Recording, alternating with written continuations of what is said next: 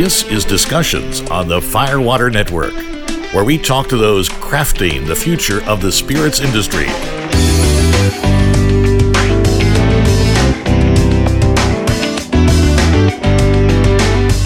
And now, here's your host.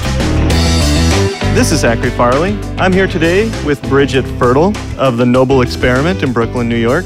Hi, Bridget. Thank you so much for being with me today. Hey, Zach. It's great to be here. Thanks a lot for having me. Thank you. It's great being here for me, too. So, Bridget, tell me about your distillery. What does the world need to know about the Noble Experiment? Well, the Noble Experiment was founded in 2012 after I left a career on Wall Street with a vision to bring rum distilling back to New York. Wow. So rum was one of America's first spirits, America's first spirit, and I had this dream to start distilling it in New York City again. Wow. Interesting. Quite a change there of careers, I would think, from Wall Street to yes. running a distillery. In very many ways. Yeah. Mm-hmm. So you make rum here. Tell me about that.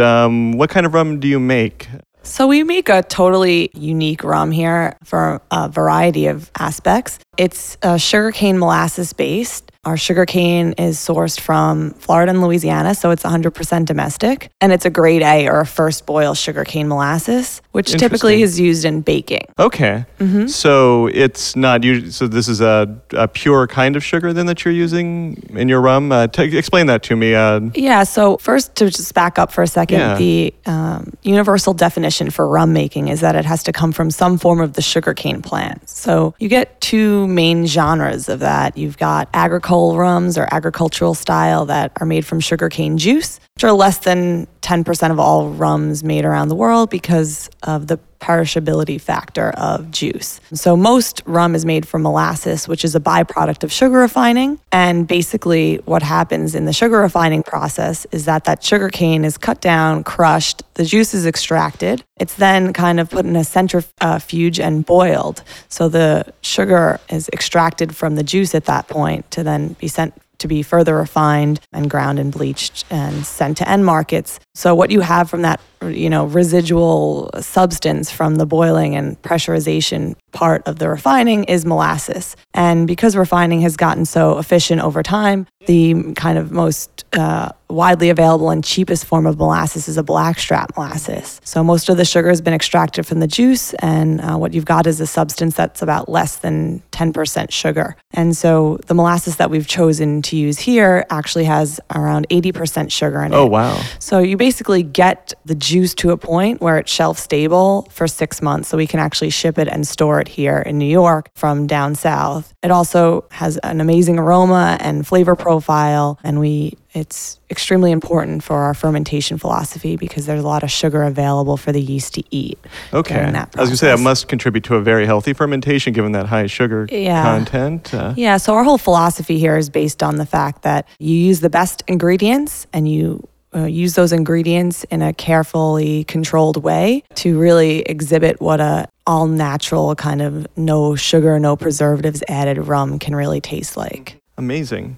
So, let's go into a little bit more why you decided to even open up your own distillery. Like you said, you were originally on Wall Street, not a traditional path from Wall Street to distilling. What kind of went into that decision? Yeah, so my academic background is in finance. I have an undergraduate and a graduate degree in business and finance, and I went and worked for a hedge fund right outside of after grad school, and I was working on their consumer staples team. So I was part of a group of investors responsible for, household goods, supermarket stocks, food, beverage around the world. And because I had worked in bars and restaurants and I like to eat and drink, I kind of found this niche in food and beverage and most specifically a year or two into my tenure there in global alcoholic beverages. So beer, wine, and spirits in the publicly traded markets around the world. And in doing research and investing in those companies, I was obviously observing what was happening on the small scale and where the trends were going in domestic distilling and domestic brewing in the United States. And I was just really excited about that and the people behind these distilleries and how they were trying to do things differently. And the fact that this country has such a rich history of making alcohol.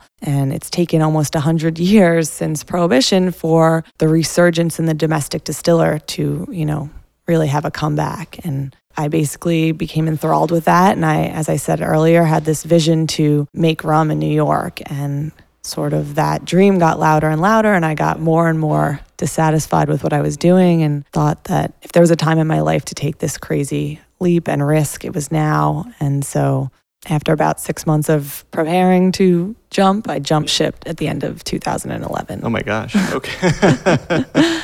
And when you jump ship, you wanted to do it in New York City. And here you are kind of in the heart of Brooklyn, very urban, very industrial area. Why did you pick this neighborhood? Or why did you decide to do it here instead of, say, 30 miles outside of the city where, land is cheap and storage is easier? And I am a native New Yorker. Mm-hmm. Both sides of my family have been in Brooklyn for multiple generations. Oh. I was born in Brooklyn and raised in Queens. Went to school in Manhattan, so I have a love affair with New York. Okay, so leaving New York, not even an issue. That's not even an option. And I also thought there was something really cool about bringing back manufacturing to the city. And I was drawn to Brooklyn because it has public transportation and it also has manufacturing space that's still available. So there's also sort of a culture in Brooklyn right now that's really supportive of small business and well-made, thought-out products. And so all of those kind of factors led me to start looking at this borough. I see. And I looked at about 30 or 40 spaces in Brooklyn because, as I'm sure you know, you need certain specifications to have a distillery. The floors have to be strong enough. The ceilings have to be high enough. You have to have enough access to electricity or a gas line. And then, of course, the city, you have to be in a certain zone. So in order for the Department of Buildings to approve the plans to build a distillery, you have to have a certain zone. And then, of course, to make things all that more difficult, the city is gentrifying so rapidly that property owners in most boroughs, but specifically Brooklyn, know that their property is probably going to change to commercial or residential zoning. So they're really kind of unwilling to give you a long-term lease. Mm-hmm. So you check off all the boxes of specifications and then you go down to sit and negotiate a lease, and the property owner wants to give you a 2-year lease. Well, of course. This isn't the kind of equipment you just pick up. Okay, well, lease is up. Exactly. Move to another space in 2 years, no problem. Yeah. Yeah. So actually I'm on Meadow Street right now in the East Williamsburg Industrial Zone. So the city has said that these few blocks around here cannot legally change from manufacturing zones to residential or commercial. Okay. So these aren't going to become hip lofts. Who knows? Who knows? I was able to get a long-term lease, so whatever happens around me, that's fine. Sure. But I fell in love with this space and convinced the landlord to let me take it. He wasn't really ready to start renting it, but the timing wound up working out nicely. Amazing. Yeah. That's great. I would think even... So there's the real estate question, just because New York City isn't getting any bigger land mass-wise. I would even imagine there are other challenges, such as access to adequate water and drainage and all those sorts of things. How do you kind of overcome the kind of municipal aspect of running a distillery in an urban area? You say that magic word for me, drainage. Drainage, yeah. We installed floor drains here, and every time it rains hard, we stare at the drains, waiting for them to back up because they inevitably do. Yeah. But, it takes just a mop and some time and patience. Like all distilling, just time and patience. Exactly. Yeah. It's not, I think that a lot of logistics are challenging for us because, as you can see, we're on Meadow Street here, which is pretty industrial, but there are cars parked everywhere, and it's basically a one-lane street. So when you're trying to ship product out of here or receive ingredients in, it's kind of a challenge to get tractor trailers down the blocks. Oh, I bet. A good tip is never park your car on any of the corners around here because there are trailers trying to make the turns around the corners, and I've watched them clip whole cars, basically. That explains why I was able to find a parking spot on a corner. No. Excuse me, I got to go for a second. Just listen for the sound of a car. Yeah. Good tip. Thank you for that. So it's okay. You get your space. You install your floor drains. You get your gas line in, your new boiler, all that. You fire up your still. You start making your product. Since you've gone live in 2012, What's been the most satisfying part of owning a distillery then? It's exactly the opposite of what I was doing before this. I was buying and selling stocks and making investments and making a lot of money, but it didn't feel like I was doing anything. It didn't feel tangible. This is the exact opposite of that. I'm literally making something with my hands from start to finish, down to bottling it, putting the cork in, wrapping the label around the bottle, putting it in the box, and then going and selling it. So enjoying drinks with it made at bars and restaurants and chatting with people about it and meeting people in liquor stores. And that in itself is extremely rewarding to kind of have random people that you've never met before tweet at you or, buy a bottle of Oni's in a store or go home and make a cocktail with it and come up with their own creation, take a picture of it and then tweet it at you. That just doesn't get old. It still doesn't get old for me to see it on it should never get old. Right. And it's only the beginning, hopefully, for what I have envisioned for the company. Right, because here we are where are we, in October 2014, so you've been open for about 2 years now. So. Yeah, and it started out really, really small. I was selling it out of the trunk of my car, running around the city. So there's already been so much growth since then. And I just think getting the feedback, or even last night I was at one of our partner bars that has been a supporter since day one of their anniversary parties, and I met a bartender that I've never met before, and he was from another bar, and he knew exactly what Oni's was, and that he drinks it, and this is what he does with it, and that's so amazing. Cool. So cool. Oh, that's awesome. Yeah. So it sounds like you do most of from the sounds of it, you do it all, right? But do you have a team around you to kind of help with some of this? Yeah. What's kind of your team like? How did you get over things like the permitting requirements? Did you use consultants to do that, to get through TTB? Or was it all very much just perseverance and... It was perseverance. It was a lot of hard work in the beginning. I almost forget. Sometimes I look back on all that paperwork and the buildings department, and I was so almost blind ambition or drive, or I had blinders on and was just too excited to keep, going. And I couldn't wait to have this up and running. And of course, I had architects and a contractor and a lawyer to kind of, I guess, quote unquote consult, but you have to manage them too. And then for the first year and a half, I was doing everything on my own here, from distilling to packaging to selling to logistics delivery. And I'm happy and proud to say that as of April of this year, hired my first 2 employees. One young woman who is awesome, and both of them are awesome. One is more sales and marketing oriented, sort of brand ambassador, and the other young woman is a distiller. And I kind of float between 2 roles. Oh, wow. Okay. Yeah. And we're moving into new markets now, so a lot of strategic thinking and back office paperwork that I have to do for that. But at least you don't have to stare at the still all day long, and you can actually have time to go in and do that back office paperwork. Yeah, I miss that though.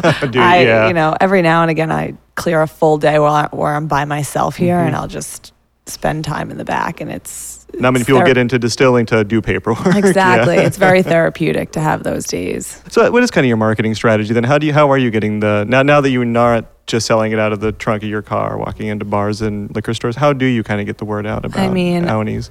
I think it's still about, it's not literally coming out of the trunk of my car, but I think myself and, as I said to you, one of my newer employees, we spend a lot of time in the trade. We spend a lot of time hanging out with bartenders.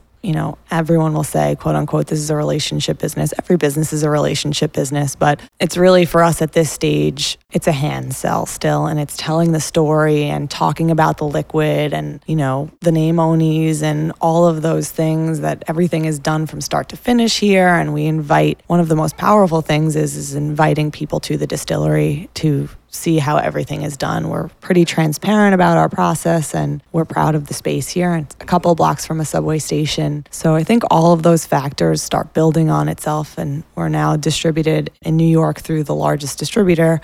Oh, wow. In the state. And so it's working alongside them and their sales force and their management, and getting their sales force to understand the story and get their attention, because they sell a lot of different products and a lot of bigger products. You can't offer the top salesman a trip to Mexico or anything like that. So maybe one day. Maybe one day, yeah. We always joke, we can invite them to the distillery. Hey guys, ever wondered how it's made? Yeah. Exactly. A lot of the bigger suppliers will take especially rum companies, you know, go to the Caribbean. Let's go to Puerto Rico or you can come to Bushwick. Go to Roberta's, we'll get an amazing pizza. Exactly. Bushwick has a lot of things going for it. Maybe not a beach, but... It does. Look at all the street art, That's right.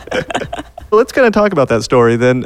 Where did the name The Noble Experiment and the name for your rum Onis come from? Yes. Interesting names. Yeah, so I probably alluded to already in speaking here that I am really enthralled with the history of booze in this country and as a proud New Yorker in this city specifically. And so when I was thinking about this business and this kind of silly dream that I had, I was reading about how really the last time we had homegrown distilling in New York City was during the Prohibition era. So albeit illicit, there were thousands of stills in people's homes and businesses. And I kind of looked to that era for inspiration. So actually, the government's nickname for Prohibition was the Noble Experiment. Oh. It was a way they got people on board with the legislation to join in this, which we are now happy was a failed experiment. Okay. Noble though it may have been. No, exactly. And it's called kind of a double entendre for my personal experiment, my own Noble Experiment. And then Oni also comes out of that era. So the house I grew up in, Rockaway, it's on the beach, Rockaway Beach in Queens, houses a speakeasy that was active during Prohibition. So that also served as inspiration. And Oni was a gangster out of that era. So Oni was his nickname. His real name was Owen Madden. He grew up in Hell's Kitchen, was a leader of the Gopher Gang at the turn of the century, a Westie.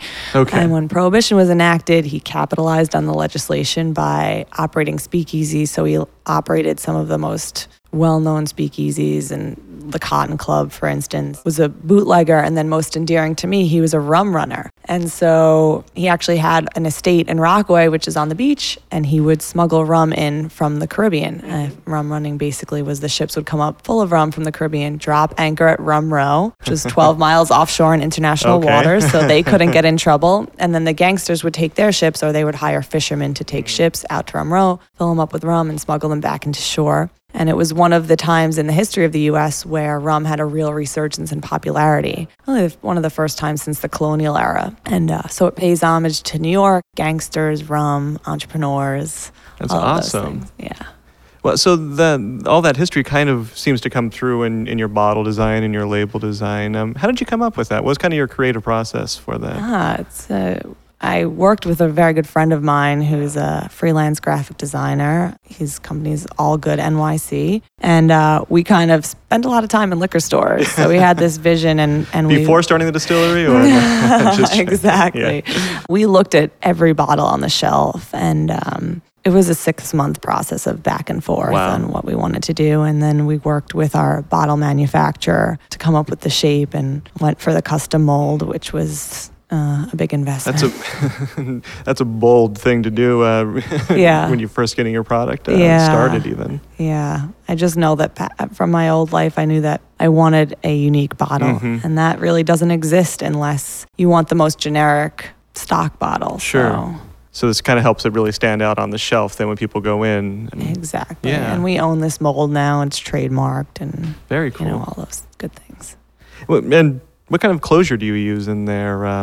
The cork. It's a synthetic cork, so it's pretty standard cork right now. Maybe one day we'll upgrade. Well, it looks really great right now. Thanks. So when you're developing your mash bill or when you're developing your recipe, what was kind of that process like? Did you have a tasting panel? Did you try a bunch of different kinds? So I drank a lot of rum before I started this distillery. Thank God you like what you make. Yeah. Exactly. Thank God you actually like rum. Exactly.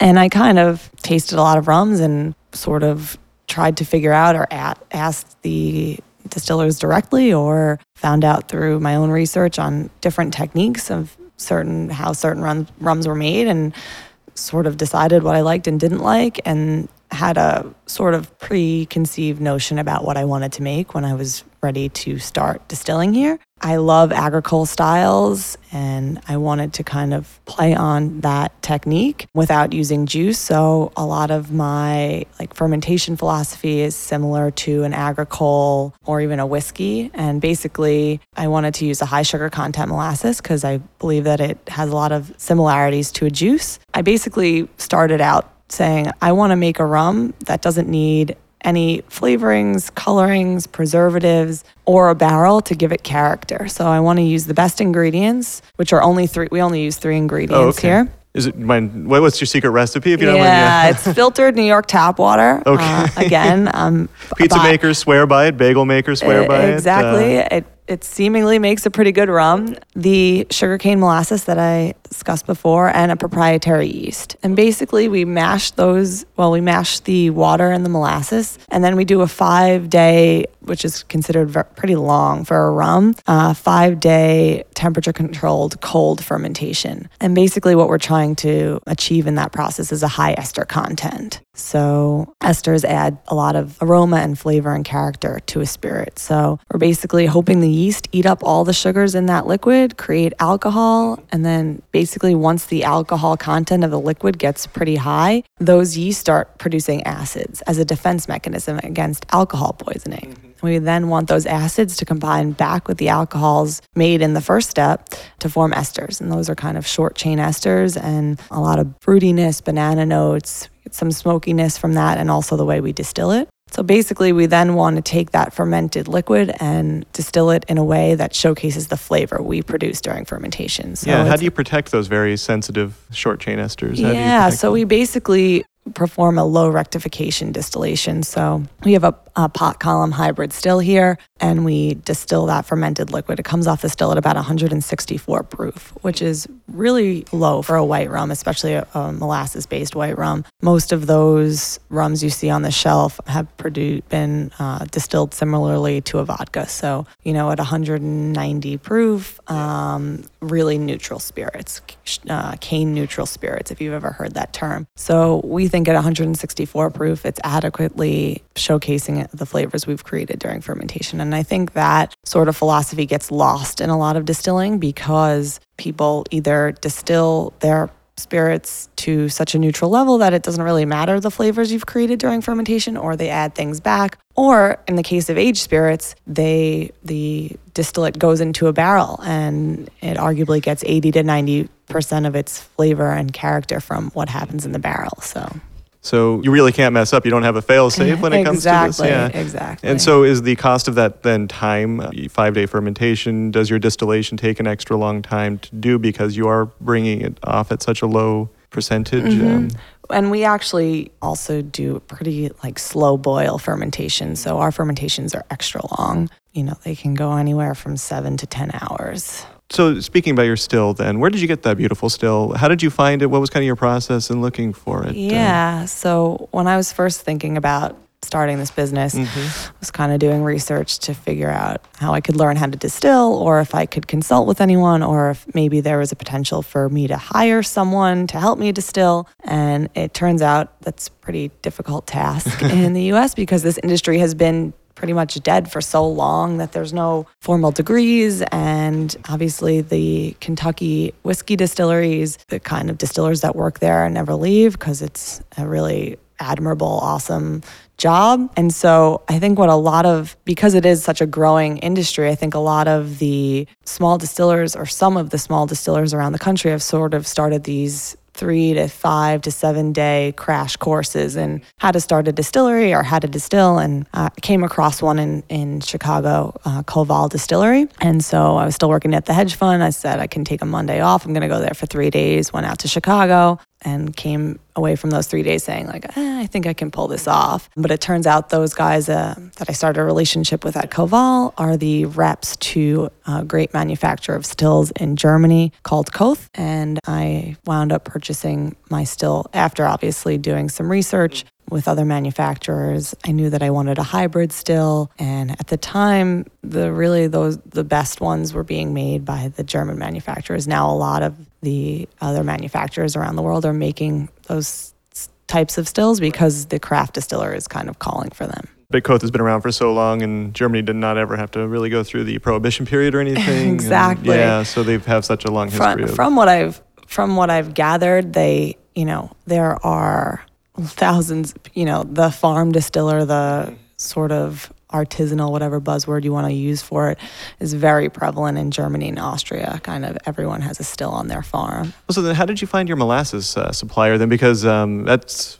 a very unique thing, I'm sure, because there's not much rum being made here in the United States. So it's not like there's people banging down your door to sell you molasses to turn into rum. How did you go out and find them? Yeah, so I knew that I wanted to be 100% U.S. made product. And so I just did some research and found some brokers of independent sugarcane farmers in the U.S. And we kind of started with some samples. So when I first started distilling here, we started with 3 types of molasses and 3 types of yeast. And all of those molasses were basically the variant, the variable factor was the sugar content. Okay. So there was a clear winner. Gotcha. So I guess kind of looking back now, so you have a product on the shelf and you're finally able to expand your team, and maybe you have a brief second to reflect kind of on where you are right now, given the journey you've been on in just 2 years. What do you wish you knew now that you didn't know then?